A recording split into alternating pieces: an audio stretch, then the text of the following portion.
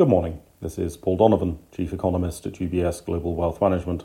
It's 7 o'clock in the morning, London time, on Friday the 21st of July. Japan's June consumer price inflation data was, to be honest, not terribly exciting. The headline rate rose because there was an increase in electricity fees, which helped to push the number up a whole 1/10 of a percentage point year on year. However, using the international definition of core inflation, excluding both food and energy, the measure slowed to 2.6% year over year, which is a pretty benign number.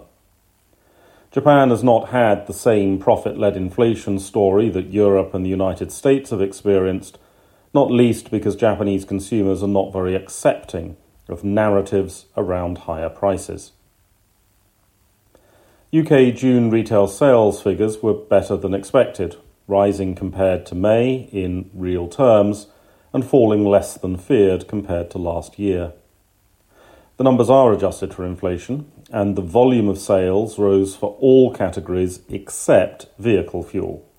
The flexibility of working from home, and indeed the increased share of online retail sales, reduces the need to keep driving everywhere. May was distorted by a plethora of public holidays, so that also flattered the monthly comparison. The supermarket's two-tier pricing structure means that consumer spending power has been a bit better than the headline consumer inflation rate suggests, because food prices paid in reality are not as high as those that are recorded in the consumer price process. While there are concerns about rising mortgage rates, mortgages are owed by a minority of the population who are disproportionately higher income. Public sector borrowing was also less than expected on stronger tax revenues, and it was revised down notably for the previous month as well. This hints that there may be a little bit more economic activity than the economic data is actually capturing. The statisticians may not find you, but His Majesty's Revenue and Customs surely will.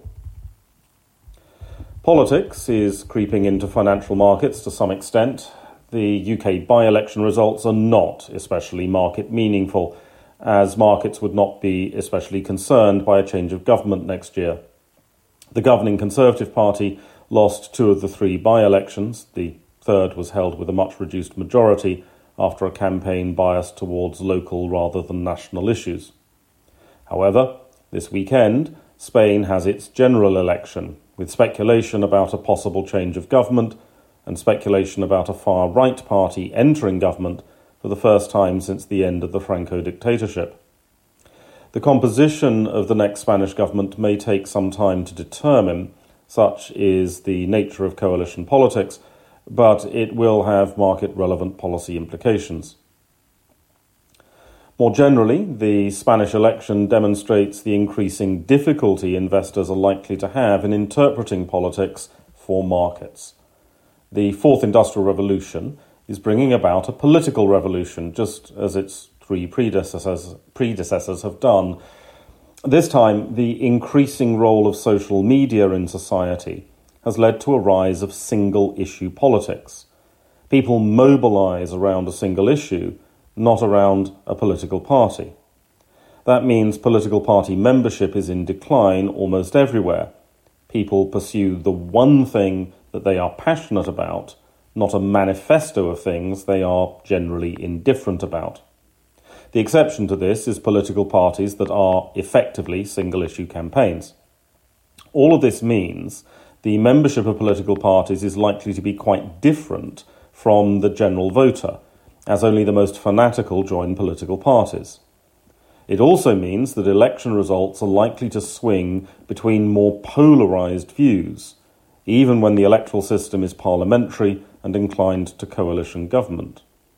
That is particularly so as the Fourth Industrial Revolution encourages an increase in scapegoat economics and prejudice politics. This all presents a challenge to investors, first in trying to spot the single issue that's likely to dominate the policy discourse, and second, in trying to ascribe appropriate risk to elections which produce more extreme, polarised outcomes. That's all for today. Have a good day. UBS Chief Investment Office's investment views are prepared and published by the global wealth management business of UBS AG or its affiliate, UBS. This material has no regard to the specific investment objectives, financial situation, or particular needs of any specific recipient and is published for informational purposes only. As a firm providing wealth management services to clients globally, UBS AG and its subsidiaries offer both investment advisory services and brokerage services. Investment advisory services and brokerage services are separate and distinct, differ in material ways, and are governed by different laws and separate arrangements. In the USA, UBS Financial Services Inc. is a subsidiary of UBS AG and a member of FINRA SIPC. For information, please visit our website at ubs.com/working with us. For a full legal disclaimer applicable to the independent investment views produced by UBS, please visit our website at ubs.com/CIO-disclaimer.